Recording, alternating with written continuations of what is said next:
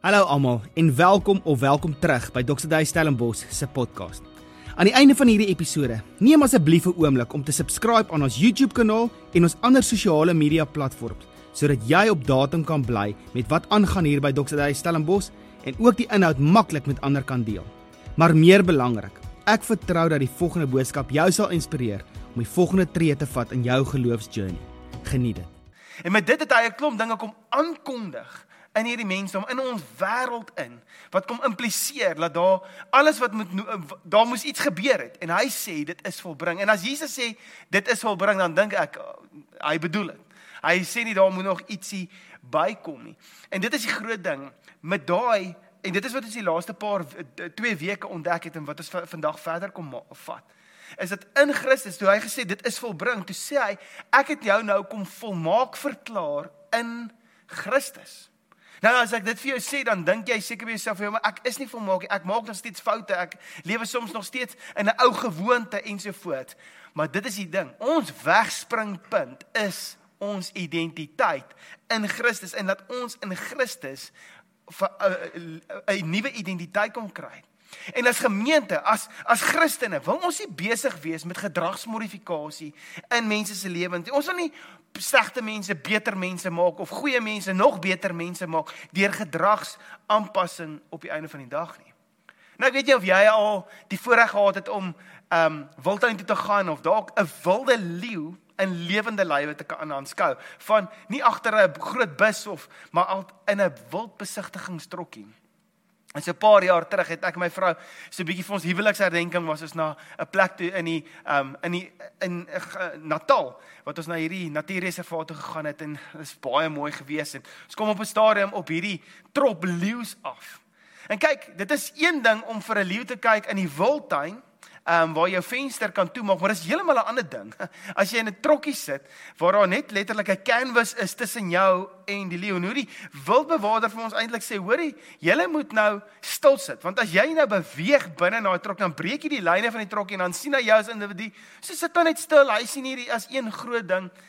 Maar kyk, as daai leeu nader stap, en dit is wat toe gebeur, die pa leeu en 2 van sy van die jonger leeu's wat saam met hom stap in hierdie pad af. En dit is ongelooflik om te sien, soos jy sit in hierdie wildbesigtigings en voertuig, is daai leeu amper ooghoogte met jou.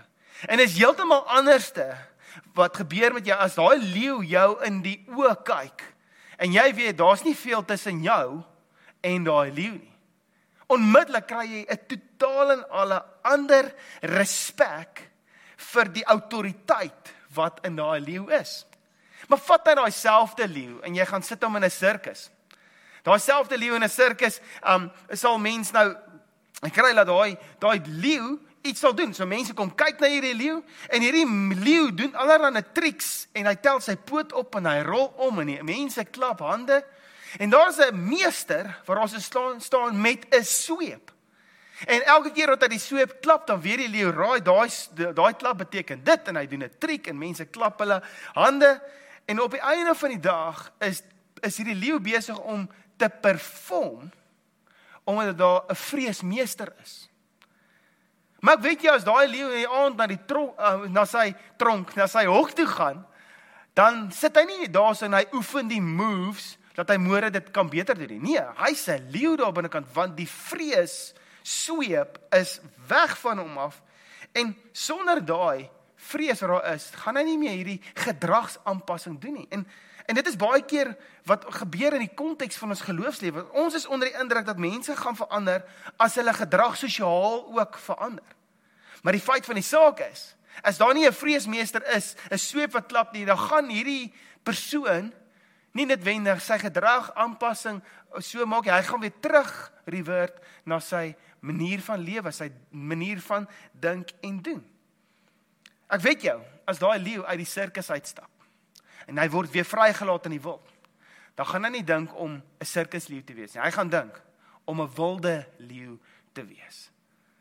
En dit is wat ons mee wil besig wees. Ons wil mense blootstel en kom voorstel aan verhouding met Jesus binne in die vryheid wat hy daar vir ons het. Ons wil nie besig wees met gedragsmodifikasie nie. Nee, inteendeel. My en jou lewe verander in die ontdekking van wie ons is in Christus. Die ontdekking van wie Christus is.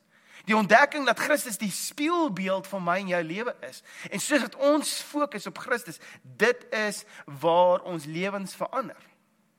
Nou 'n interessante observasie wat mens kan maak wanneer jy so deur die Ou Testament werk, en spesifiek daar waar die tempel gebou word. Daar is baie melding gemaak daarop, is baie spesifieke melding daarop gemaak, is terwyl die tempel gebou was. By die plek waar die tempel gebou is, was daar nie die gekap van klippe of stene ensovoorts nie. Dit het alles by die quarry gebeur. En die klip is daar gekap, maar by die tempel is hierdie stene letterlik net neergelê en dit is in mekaar ingebou. Interessante verwysing wat Petrus op 'n stadium maak en hy sê, word nou soos lewende stene in die liggaam van Christus ingebou. Hy was besig om 'n verwysing te maak na dit wat in die Ou Testament was, gebeur het. En hoe die Here eintlik daarso die beeldspraak kom insit en die metafoor kom gee, laat in Christus, in die quarry, dat wat Christus kom doen het, is die mens klaar gevorm en ons vind ons vorm, ons is klaar gedefinieer in Christus, want dit het gebeur aan die kruis. En dit is spreekwoordelik Christus. En dit wat gebeur het aan die kruis was die quarry waar die steen gesny is. Sodat wanneer dit in die tempel ingebou word, is daar nie meer die kap van hammers, die effort om hierdie ding nou te shape in die vorm van wat hy moet wees nie. Hier is die ontdekking. Ek en jy is as ons in Christus is, sê dit, en toe Jesus gesê, dit is nou volbring, elkeen wat in my glo, is nou gevorm en word gedefinieer deur die lewe wat ek vir jou kan gee. En dit is die openbaring waaraan ek en jy moet leef. En dit is wat ek voor vertrou, soos wat ons besig is om in hierdie reeks in te werk vir die volgende paar weke nog, is dat hierdie ding in jou hart ingedrul sal word, dat dit jou gees ontvanklik sal word, dat die Heilige Gees vir jou die openbaring sal bring, dat jy in Christus klaar definisie gevind het. Nou, as jy in 'n Christenhuis groot geword het en gereeld saam na dienste toe gegaan het en dienste bygewoon het, het jy 10 een of 2 of 3 preke gehoor oor Romeine 3 vers 23. En as ek dit so begin, want nie almal kom kort aan die heerlikheid van die Here. Dit is vir my interessant hoe ons elkeen daai skrifvers eintlik kan aanhaal, want elkeen van ons ontbreek aan die heerlikheid van die Here, as gevolg van sonde. En dit is vir ons elkeen, is daai ding oor en oor vir ons gesê, dat ons is net sondig. Nou, as mens gaan dink aan Adam en hoe die Here met Adam se val, hoe die Here vir Adam geskep het, is toe God hom gebou het en gemaak het, en toe spesifiek in Genesis wat hy sê, toe blaas God sy gees in Adam in. Wat het 'n interessante woord wat gebruik is in die Hebreëus wat sê die woord kabot, wat beteken die gewig van die Here het hy in Adam ingeblaas, en hy maak 'n opmerking, hierdie mense is nou in ons beeld geskep. Met ander woorde, God het vir Adam sy gewig kom gee, en daarom het die skepping na Adam geluister. Dit is hoekom die Here vir Adam kon sê, hierdie skepping is na jou, en ek wil hê jy moet dit bestuur. Ek wil hê jy moet autoriteit uitoefen. Hoekom? Want ek het vir jou autoriteit gegee, ek het vir jou kabot gegee. Met ander woorde, as die Adam aangestap gekom het al die diere vir my net gesê, hoor, hier kom die heavy een, die een met die kabot van die Here op hom, maar as gevolg van sonde, het Adam geval en eintlik uit sy kabot prys gegee terwille van onmiddellike vervulling, want dit is eintlik wat gebeur het in die tuin van Eden. En as gevolg van dit ontbreek hy. As gevolg van een mens het daar 'n ontbreking aan God se heerlikheid gekom in die mensdom. En dit is wat met ons gebeur het. Ons het eintlik ons gewig en ons heerskappy kom verloor in hierdie wêreld. Ons het eintlik 'n slawe lewe kom leef, en die storie van Israel wat uitspeel in Egipte is 'n spreekwoordelike storie van wat met die mens kom gebeur het. Mens wat ingedompel is in slawerny, wat vir niks anders goed is as om vir sy meesters te verryk nie. En ons almal ken hierdie sogenaamde, binne in die konteks van Romeine 3 vers 23, almal ontbreek aan die heerlikheid van God. Het ons hierdie vroom frase geleer, ek is maar net 'n sondaar wat uit genade gered is en wat probeer om 'n goeie lewe te lei. Ek wil vir jou sê, daai stelling is so ver van die waarheid wat in Christus vir ons lê. En dit is asof ons daai ding vir ons kom aantrek het. En kom sê, hoorie maar, ek is nou gereduseer tot 'n lewe van skuld, skaamte en seer waarin ek moet lewe. Maar as Jesus kom sê dan, dit is volbring. Dit wat ons kom skei het van God is mee afgehandel. Hoekom lewe ons nie binne in daai realiteit nie? Want hier is die groot ding wat moet gebeur. In terme van, daar is 'n duidelike verskil in terme van die Ou Testament en die Nuwe Testament. Dat die Ou Testament, moet ons verstaan, gaan ons net verstaan as ons vanuit die openbaring van die Nuwe Testament daarna kyk. Met ander woorde, die rede hoekom ek dit sê, is dat die Ou Testament is die backdrop waarop Jesus se lewe afgespeel het. Die storie van Jesus, dit is volbring, is met die backdrop van in die Ou Testament. Met ander woorde, as jy 'n verhoog voor jy sien, en jy sien die karakter van Christus op die verhoog in die spotlight, die agtergrond, die boompies wat beweeg, dit is die Ou Testament. Ja, dit kom gee vir ons konteks, maar dit is nie die fokus nie. En dit is 'n baie duidelike ding wat met ons moet gebeur. Wat as ons die Bybel gaan interpreteer of dit wat in die woord staan, sê ja, maar dit staan in die Bybel. En dan baie keer haal ons dan 'n stuk uit die Ou Testament uit aan en sê dit is dan in die woord van God. Dan wil ek vir jou sê, daar is 'n verskil tussen die Ou Testament en die Nuwe Testament. Hier's die rede. Tussen die Ou en die Nuwe Testament is daar 'n kruis. En aan daai kruis het Jesus met die verwysing wat in die Ou Testament afspeel, afgereken en gesê, daai was goed geweest. Maar ek het nou klaar gemaak daarmee aan hierdie kruis, het ek daarmee gedeel. En dit wat hy moet kom gedoen het hy klaar gedoen. Die wet was goed, die wet was nie sleg nie, inteendeel het dit ons in bewaring gehou, maar dit is nou volbring. Ek het nou volbring gebring hier op aarde.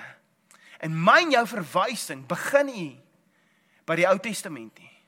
Ons verwysing en ons wegspringblok begin by Christus.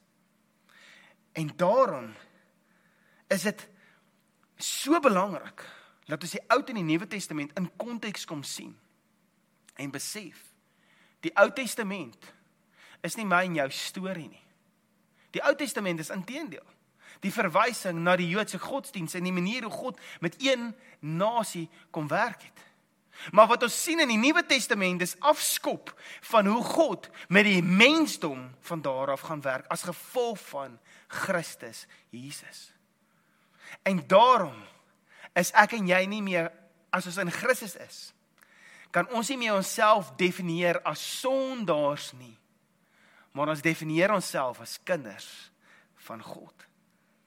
Hoor dit hierso wat skryf Paulus in 2 Korintiërs. Hy skryf aan hulle in hoofstuk 3 vanaf vers 15, en hy sê, ja, tot vandag toe, wanneer Moses gelees word, en dis nou verwysing na die Ou Testament, lê daar 'n bedekking oor hulle harte.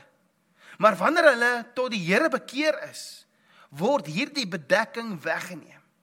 Die Here is die Gees, en waar die Gees van die Here is, daar is vryheid.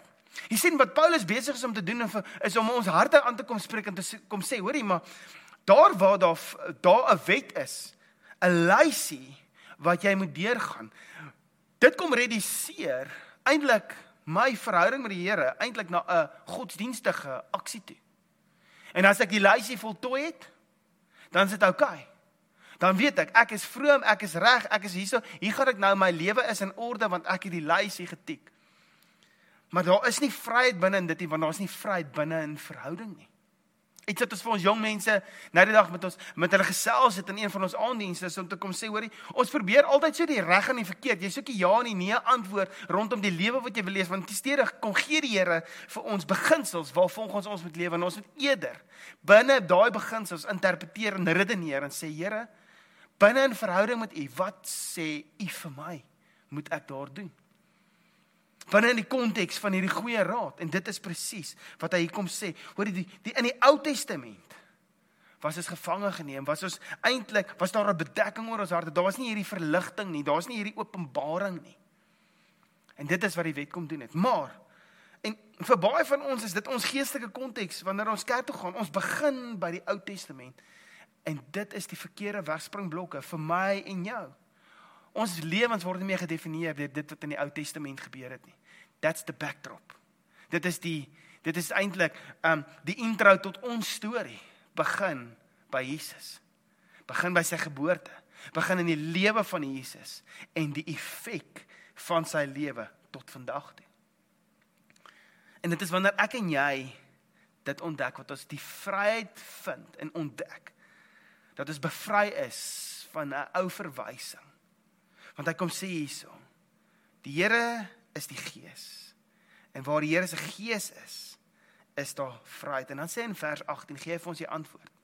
Hy sê hier, en hy kom gee eintlik vir ons God se plan. Hy sê, en terwyl ons dan almal met onbedekte gesigte, soos in 'n spieël die heerlikheid van die Here aanskou, word ons van gedaante verander na dieselfde beeld van heerlikheid tot heerlikheid, as deur die Here wat die Gees is.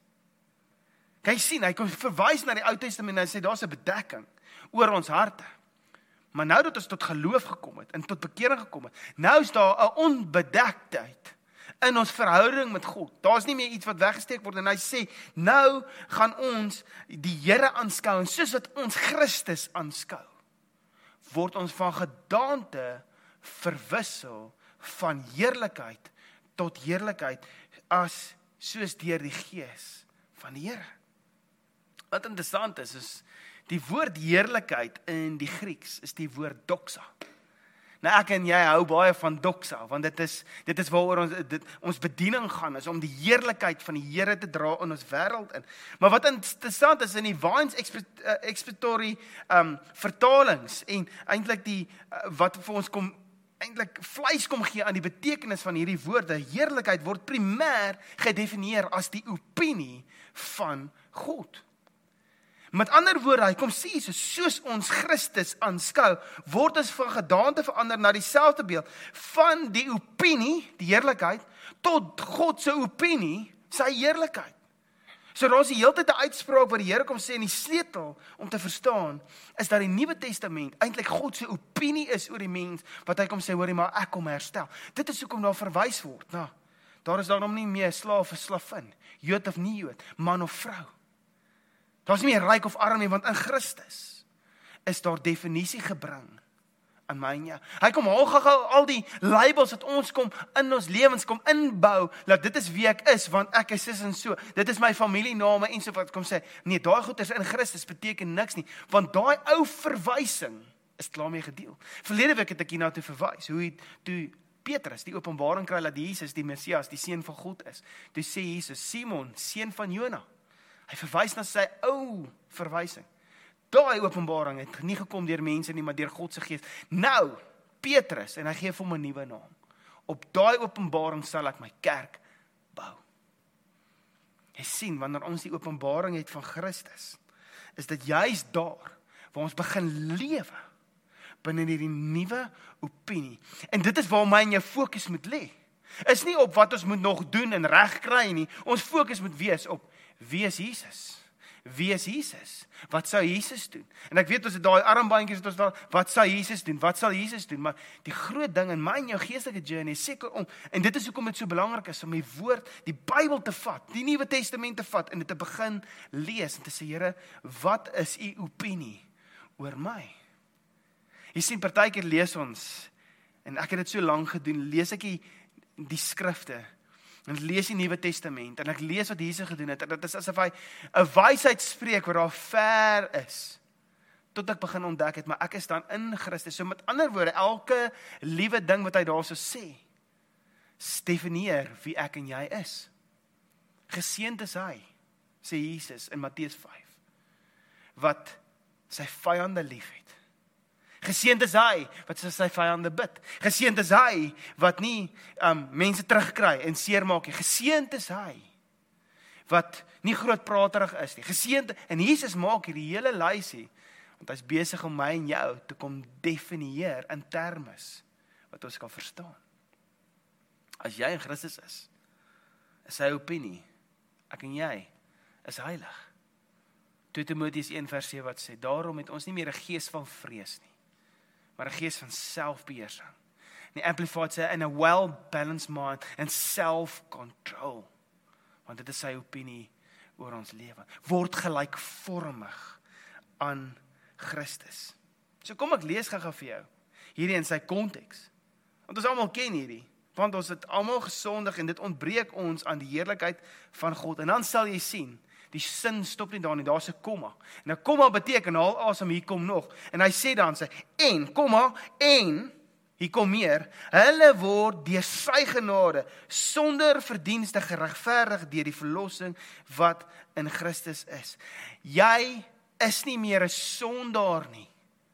Want in Christus, toe hy sê dit is volbring, was daar 'n identiteitsverandering aangekondig vir die hele mensdom. As jy jouself gaan anker in daai identiteit, is dit waar daar lewensverandering gebeur. Die tempelstorie wat ek mee begin het, dit is presies as gevolg van, as ek en jy die Ou Testament vanuit die openbaring van Jesus Christus lees, dan kom ons agter, daai verwysing van 'n tempel wat gebou word, met die klippe wat in die quarry gesny word, en nou lewendig ingebou word in hierdie tempel.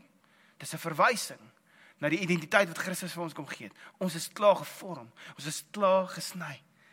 Jy is nou kind van God, want jy is in Christus. Jy is nie 'n sondaar nie, jy is 'n kind van die lewende God. Jy is ook dan nie meer 'n slaaf van sonde nie, want sonde het jou lewe kom definieer. En ewe skielik omdat jy nou 'n nuwe naam het, ja, jy dalk ou slegte gewoontes. Maar ek en jy hoef nou nie meer 'n slaaf te wees nie. Hoekom nie? Want as ons identiteit, waarmee ons identifiseer, is waarmee ons gaan lewe. What you behold, you become. En 2 Korintiërs 3 vers 18 sê, soos wat ons Christus aanskou. As we behold Christ, we are transformed. En die begin van my en jou transformasie, die transformasie begin in die fokus op Christus. En weet jy wat? Dan hoef ek en jy nie meer verlede wees om mens te wees. Ons moet hierdie vleislyf wat die Here vir ons kom gee, daar's nie fout daarmee om mens te wees nie. Hoekom nie? Want Jesus het self mens geword. En hy het aarde toe gekom en gesê, kyk, kom ek wys jou gou-gou, hoe lyk dit om te lewe? Want jy sien, Jesus het anders gebid. Jesus het dinge anders te kom doen, hy het krisisse anders te kom hanteer. In hierdie vleislyf, met ander woorde, hy kom wys vir ons, hierso, jy hoef nie skaam te wees om mens te wees nie. Want as jy op my fokus, dan gaan jou lewe transformeer. En wanneer ek en jy ontdek wat Christus vir ons aan die kruis gekom doen het, as ons ontdek wie Christus is, ontdek ons 'n nuwe manier van lewe. En soos wat ons 'n nuwe manier van lewe ontdek, word ons bekragtig om in gesag te lewe en te heers. In my lewe het ek gesukkel met 'n klomp sondes en 'n klomp paradigms in my lewe rondom veral die huwelik. Ek het geglo dat die huwelik is nie noodwendig so 'n great ding nie. En ek het altyd vir myself gesê dit is natuurlik my ek dink my onvolwassenheid op daai stadium as jong man gewees. Want ek het gesê ek dink ek gaan eers na 30 trou. Ek wil nou eers die lewe geniet, vroumense, jy ken die storie.